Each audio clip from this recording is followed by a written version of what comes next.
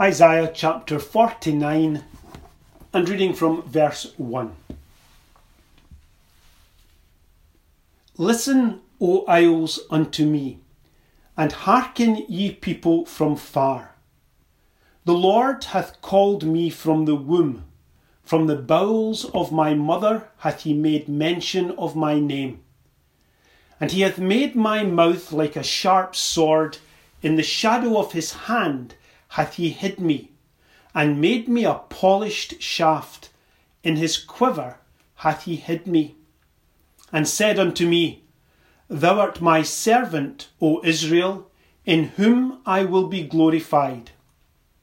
Then I said, I have laboured in vain, I have spent my strength for naught and in vain. Yet surely my judgment is with the Lord, and my work with my God. And now saith the Lord that formed me from the womb to be his servant, to bring Jacob again to him. Though Israel be not gathered, yet shall I be glorious in the eyes of the Lord, and my God shall be my strength. And he said, It is a light thing that thou shouldst be my servant to raise up the tribes of Jacob, and to restore the preserved of Israel. I will also give thee for a light to the Gentiles, that thou mayest be my salvation to the end of the earth. Thus saith the Lord, the Redeemer of Israel, and his Holy One, to him whom man despiseth, to him whom the nation abhorreth, to a servant of rulers. Kings shall see and arise, princes also shall worship, because of the Lord that is faithful, and the Holy One of Israel, and he shall choose thee. Thus saith the Lord, In an acceptable time have I heard thee, and in a day of salvation have I helped thee. And I will preserve thee, and give thee for a covenant of the people, to establish the earth, to cause to inherit the desolate heritages. That thou mayest say to the prisoners, Go forth. To them that are in darkness, show yourselves. They shall feed in the ways, and their pastures shall be in all high places. They shall not hunger nor thirst, neither shall the heat nor sun smite them. For he that hath mercy on them shall lead them, even by the springs of water shall he guide them. And I will make all my mountains a way, and my highways shall be exalted. Behold, these shall come from far, and lo, these from the north and from the west, and these from the land of Sinim. Sing, O heavens, and be joyful, O earth, and break forth into singing, O mountains, for the Lord hath comforted his people, and will have mercy upon his afflicted. But Zion said, The Lord hath forsaken me, and my Lord hath forgotten me. Can a woman forget her sucking child, that she should not have compassion on the son of her womb? Yea, they may forget, yet will I not forget thee. Behold, I have graven thee upon the palms of my hands, thy walls are continually before me. Thy children shall make haste, thy destroyers, and they that made thee waste shall go forth of thee. Lift up thine eyes round about, and behold, all these gather themselves together, and come to thee. As I live, saith the Lord, thou shalt surely clothe thee with all, as with an ornament, and bind them on thee as a bride doeth. For thy waste and thy desolate places, and the land of thy destruction, shall even now be too narrow, by reason of the inhabitants, and they that swallowed thee up shall be far away. The children which thou shalt have after thou hast lost the other shall say again in thine ears, The place is too strait for me, give place to me, that I may dwell. Then shalt thou say in thine heart, Who hath begotten me these, seeing I have lost my children, and am desolate, a captive, and removing to and fro? And who hath brought up these? Behold, I was left alone. These, where had they been?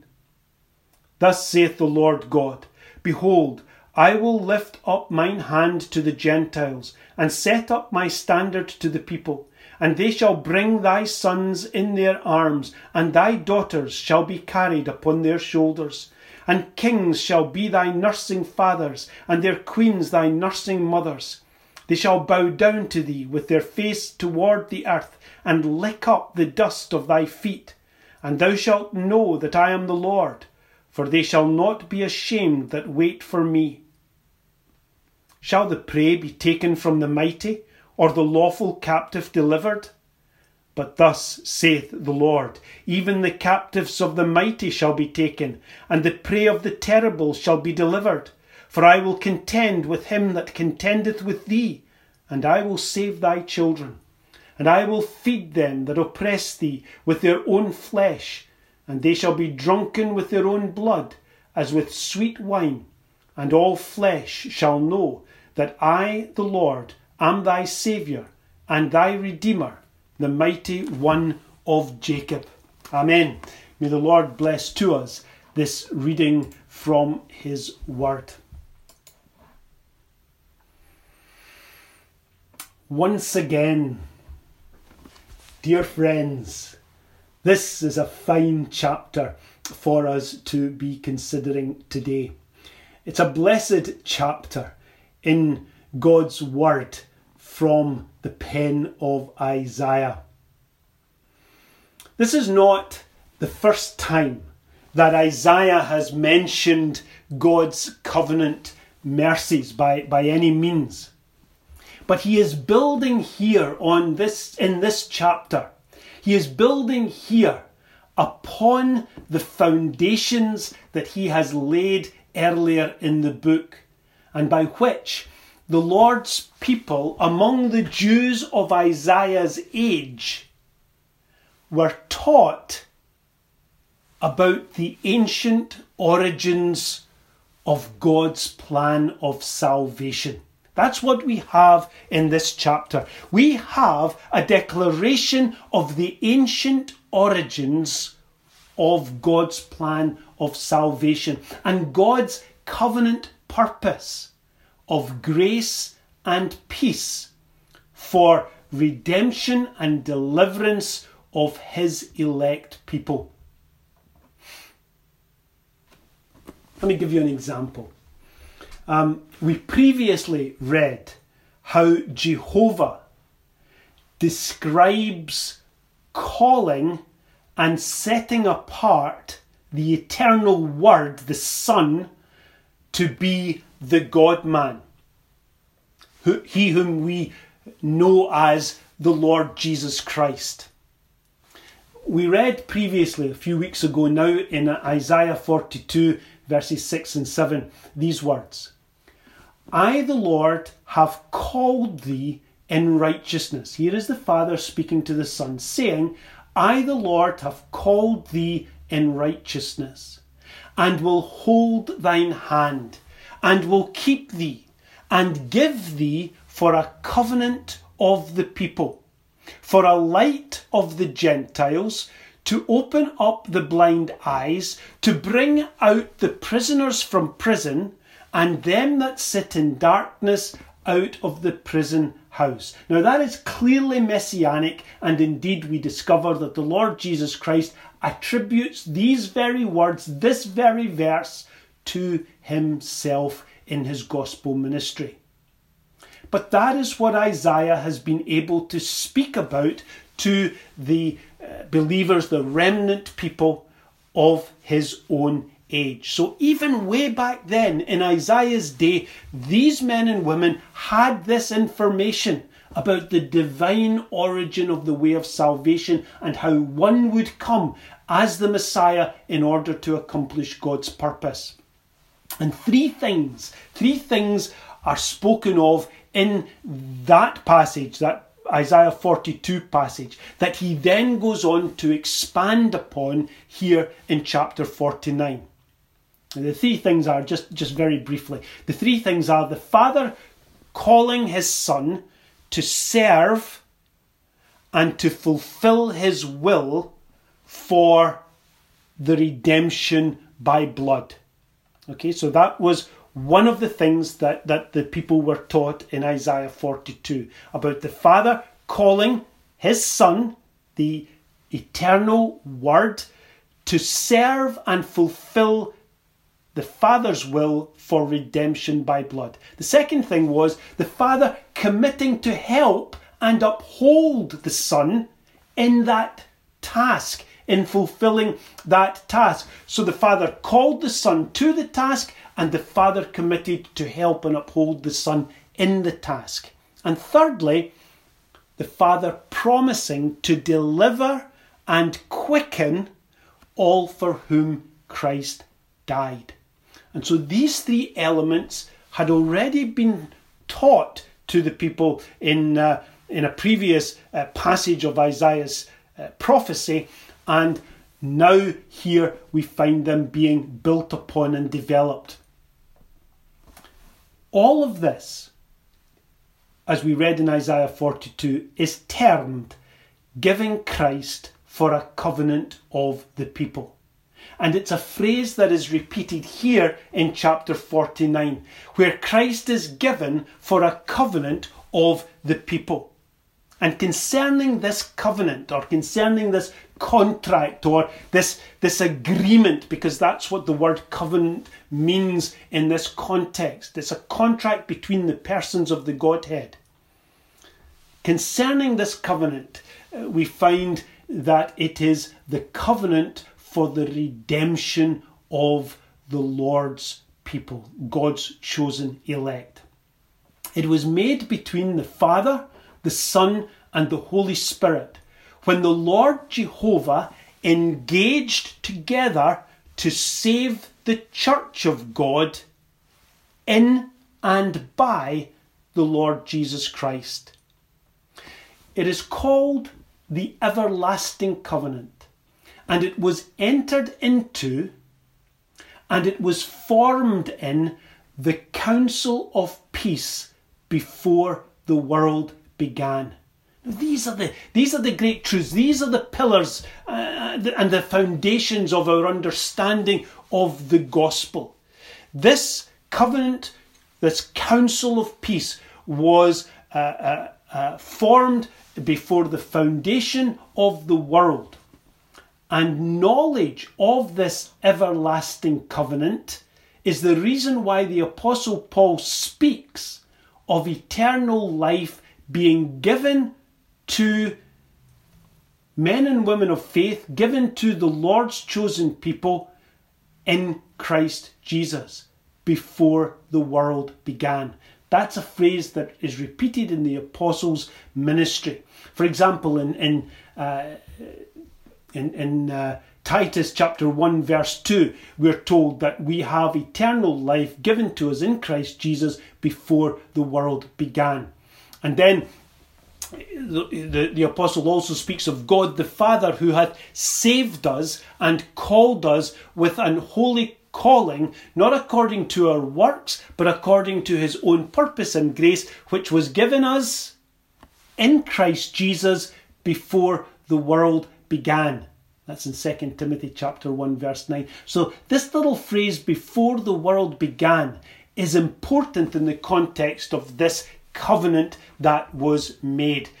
It's an everlasting covenant, and it is the foundation and framework of all God's grace and mercy for the church now in time, and also for our future glory and joy in heaven.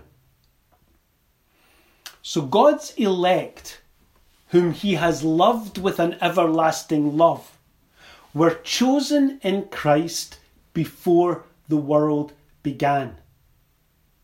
Justification, sanctification were given to them in Christ before the world began. They were committed into the care of Christ before the world began. And under the terms of this covenant, Christ would come, redeem, deliver, and save his people that had been committed to him from their sins. In that great council, Jehovah sought for one worthy, able and willing to do the will of the Father in achieving and accomplishing the redemption of his people from their sins. And Isaiah, again, this prophet who sees so much, this prophet who understands and explains and delivers so much to the elect of his own age, the remnant people of his own age, he is the one who writes of this. And I believe he's speaking of the Lord Jesus Christ here. When he saw a vision of the Lord, he says, high and lifted up on his throne, and his train filled the temple. And we are told, Isaiah says, also I heard, it's in Isaiah chapter 6 verse 8, also having seen this vision, that's grandeur of God's glory, also he said, I heard the voice of the Lord saying, who shall I send, and who will go for us? And then we read this. Then said I, not I suggest to you the prophet, but Christ. Here am I, send me.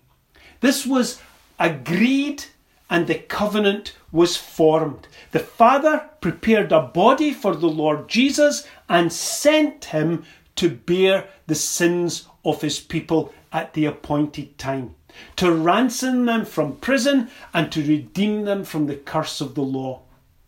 And it is that sending forth within the parameters of the covenant that John speaks about in 1 John chapter 4 verse 10, where he says, herein is love, not that we loved God, but that he loved us and sent his Son to be the propitiation for our sins. It's the sending of the Lord Jesus Christ that is prefigured here in the establishment of the terms of this everlasting covenant made between the parties or the members of the Godhead, parties to this covenant before the world begun.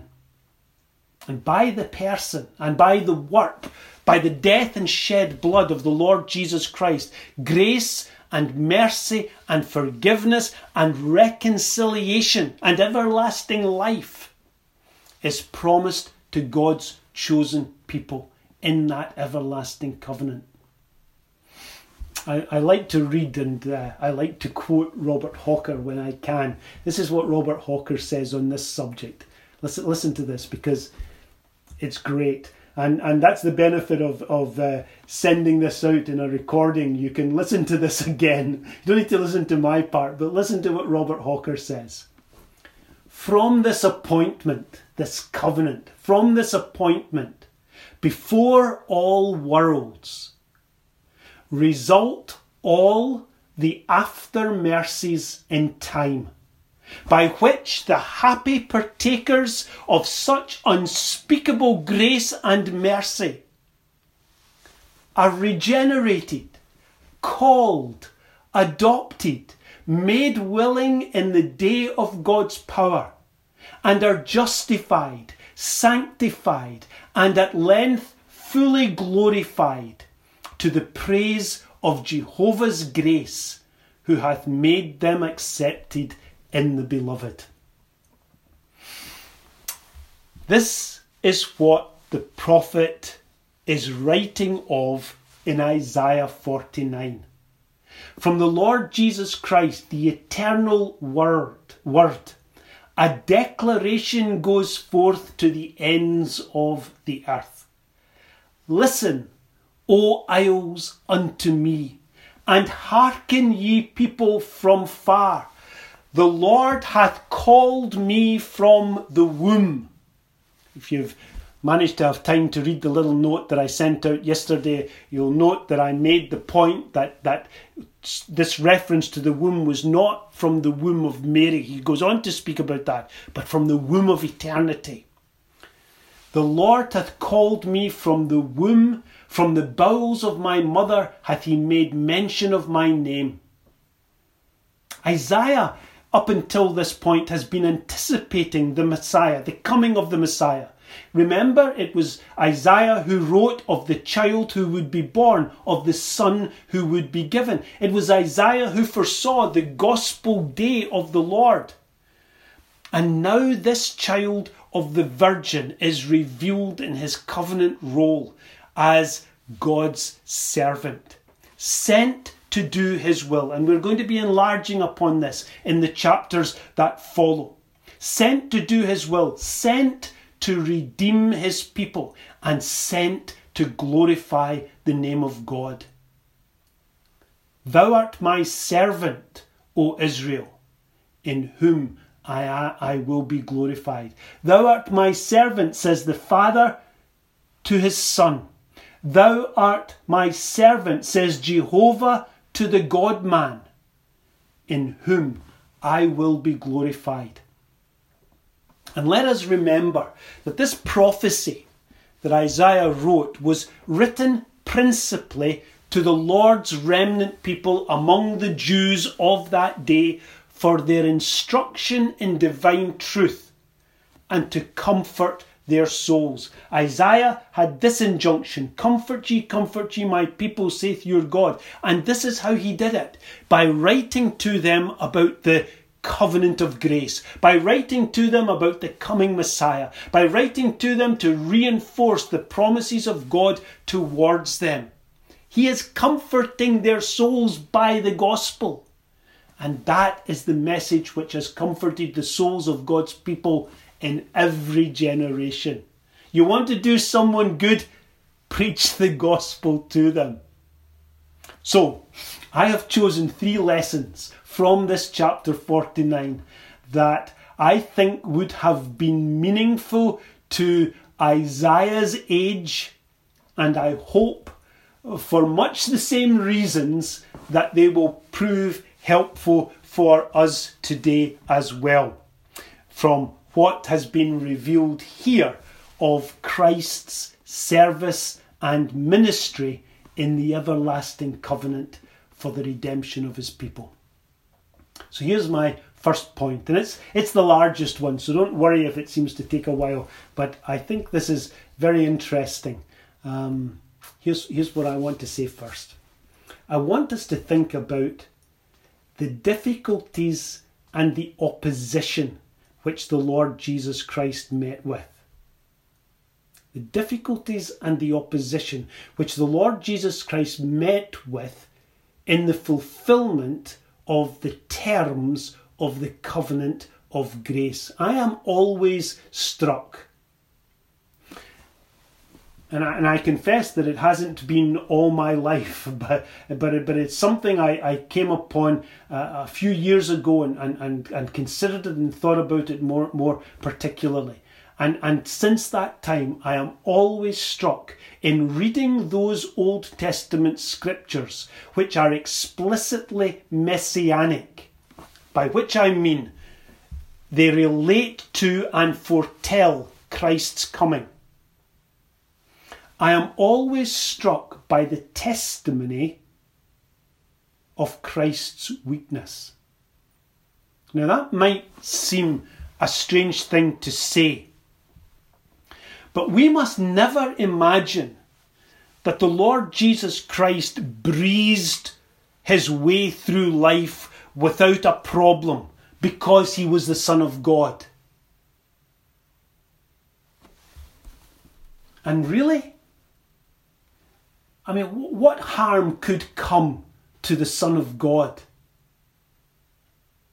But the truth is, whenever the Lord is speaking, whenever the Lord is giving any personal testimony in the context of his humanity, as he is here in this passage, and as he often does in the book of Psalms, Psalm 22, 23, 24, as he does in the book of Lamentations, for example.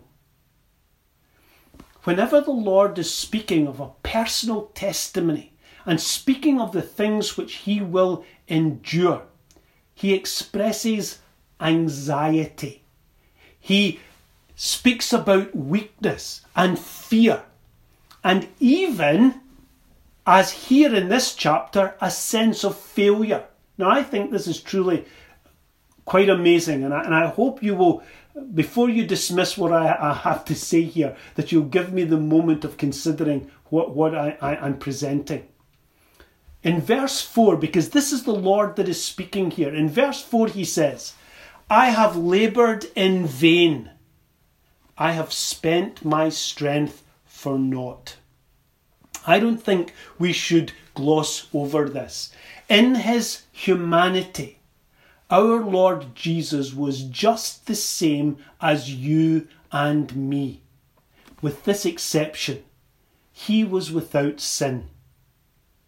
Now, we understand that physically, right? We know that he hungered and he thirsted. We know that he got weary and he had to sleep. We know that he got cold and tired and had nowhere to lay his head. We know that he experienced pain in his body, and we also know that he experienced pain in his soul. But he knew stress. He knew anxiety, he knew frustration, and he knew fear in his heart and in his emotions. And here, if I am not mistaken, the God-man, considering in the terms of the everlasting covenant what he must endure, questions whether he will be able to accomplish all that is required of him under his covenant obligations.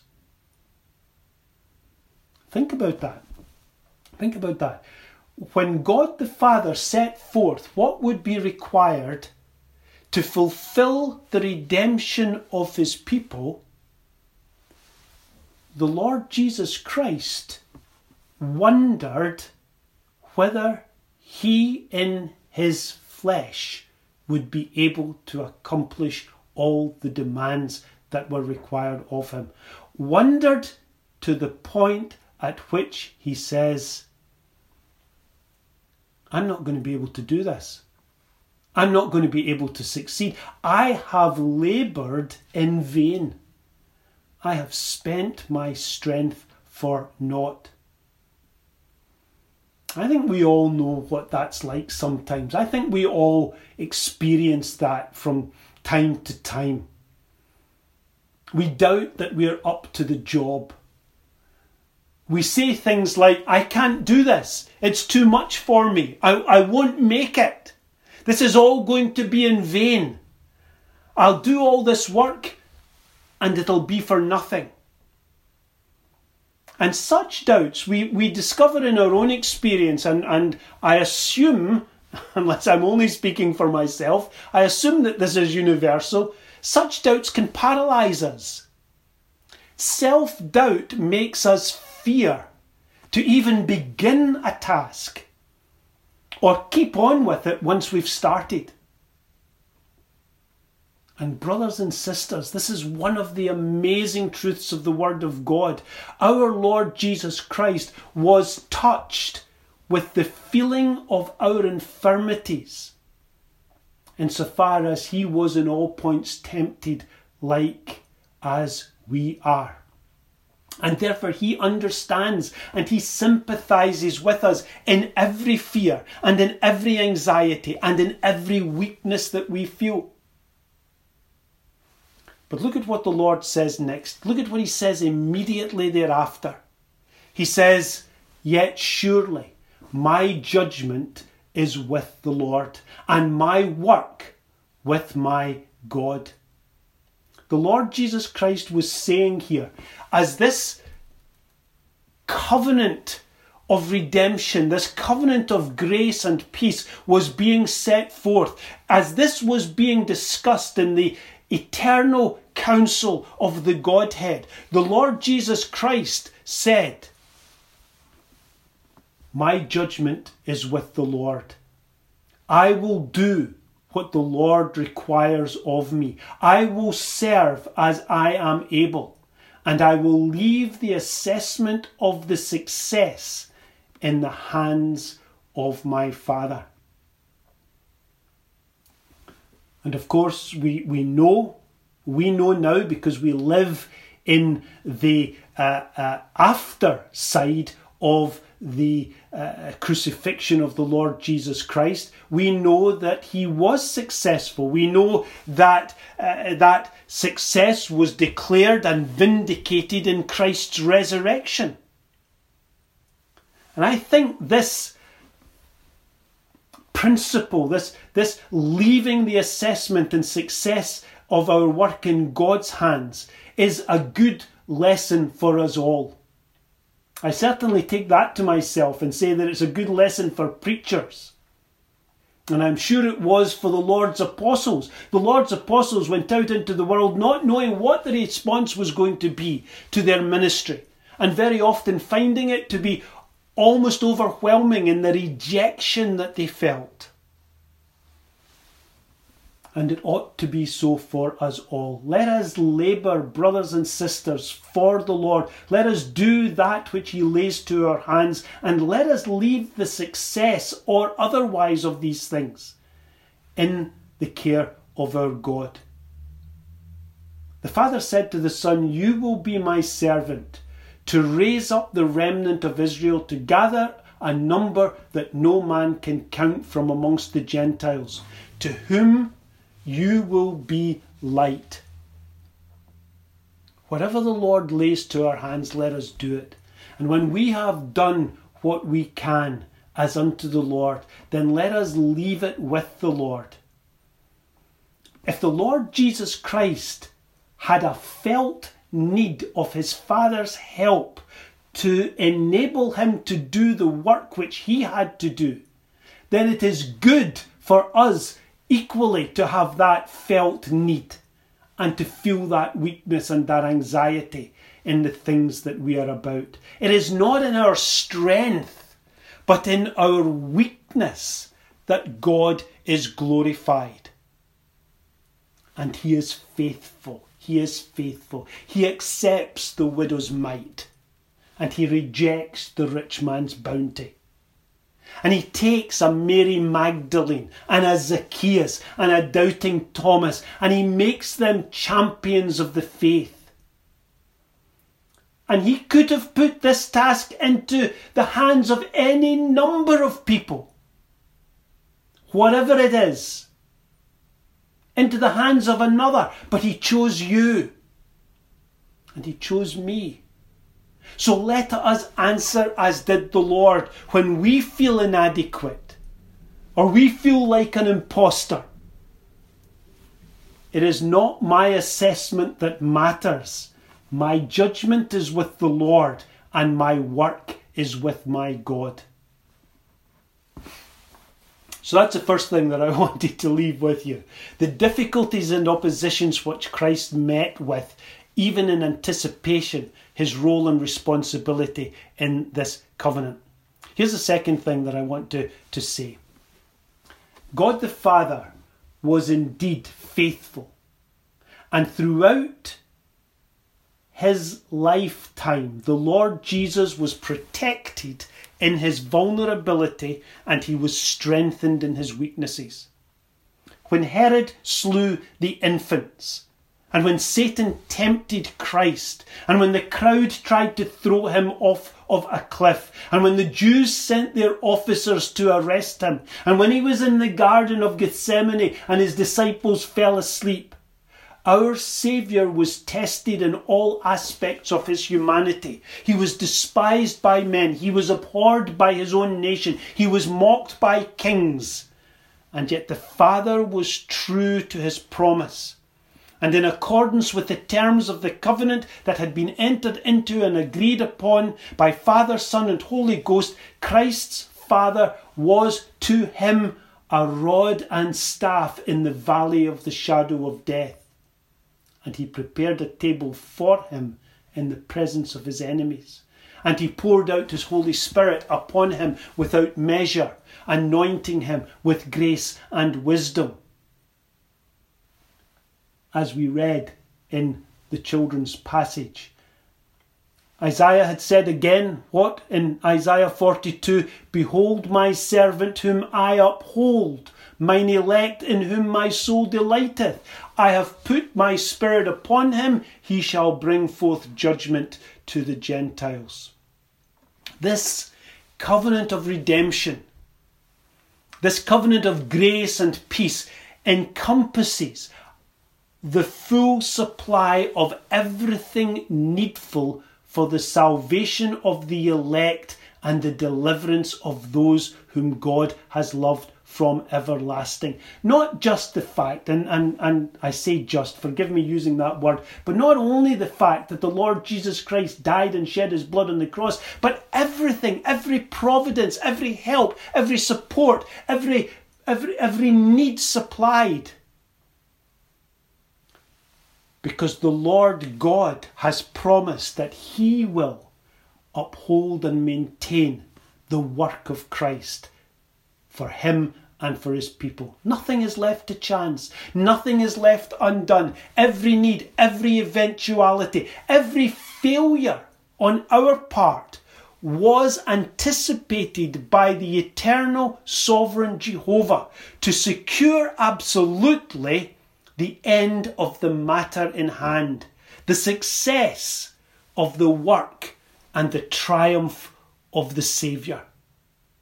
Even the weaknesses in the humanity of the God-man were accounted for and fully supplied by the Lord God. The Lord's difficulties we've thought about, the Lord's successes we've thought about. And finally, let me just leave this little thought with you. That ought to instill confidence in us. Let me return to you and me and apply what this passage teaches to our personal situations. Remember, we noticed. I think as we were reading verse 14, the reference to what Zion says. He says this. But Zion said, that is the church, that's us, that's you and me. But Zion said, "The Lord hath forsaken me, and my Lord hath forgotten me." So here's Isaiah writing all these things, telling the people of his age all of these things, speaking about the Christ coming and the Father's help of him and the messianic role and responsibilities that he will have and the successes that he will bring. And what does the church say? The church says, "The Lord hath forsaken me and my Lord hath forgotten me." How hard it is for us to trust the Lord and to depend upon his promises. And I think some of us know this feeling. I think some of us hear these promises made week after week, month after month, year after year. And despite all the promises and reassurances of God's word and the testimony of our own experience that it has been so, yet we harbour doubts that we are ashamed to confess. Even as we call him my Lord, there is that shadow in our soul which says, "The Lord hath forsaken me, and my Lord hath forgotten me." We, you and I today, we who are Zion, tremble with Zion, that the Lord will forsake and forget us. And yet what a beautiful example and powerful confirmation the prophet gives here in his reassurance to his people.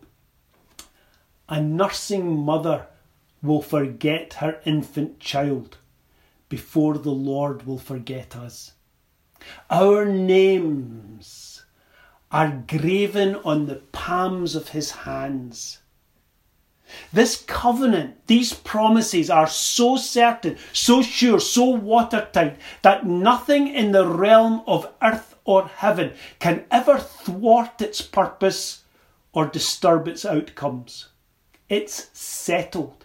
Isaiah uses the words of the Saviour and the promises of the Father in the everlasting covenant of grace to reassure the believers of his own age. And now, today, we have the same words and the same promises, and we have seen them fulfilled in the actions of the triune God, both Christ upon the cross and the Father's provision in getting him there, protecting him all the days of his life. And this should assure and reassure our confidence. We have seen the faithfulness of the Father in fulfilling his responsibilities in the covenant of grace, of upholding Christ all the way to the cross. We've seen the tenacity of the Son in enduring everything that he was called to endure and bearing our sins and carrying our guilt and dying in our place. And we have seen the power and we felt the power of the Holy Spirit in quickening our souls and delivering the captives from the mighty and releasing the prey from the terrible. We are the captives that were bound in that mighty prison of sin and condemnation. We are the prey that has been constrained by the terrible enemies of our souls, and we are they who have been freed.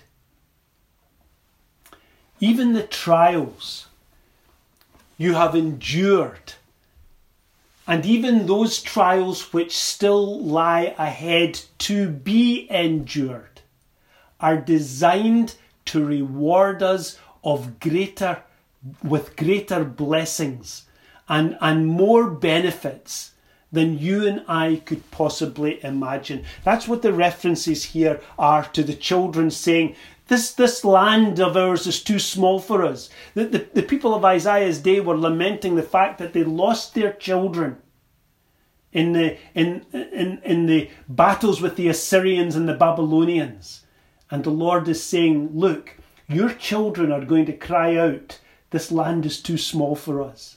He's speaking again of gospel days. There would be a terrible cost at the hand of the Assyrians and Babylonians, but a spiritual fruit will be immense and far outweigh the hurt that we feel in time and in our bodies. God will raise up children in Zion, and he will populate his church with generation after generation of converts, using as a means the weak and feeble testimony of the generation that has gone before, you and me. We are not forgotten.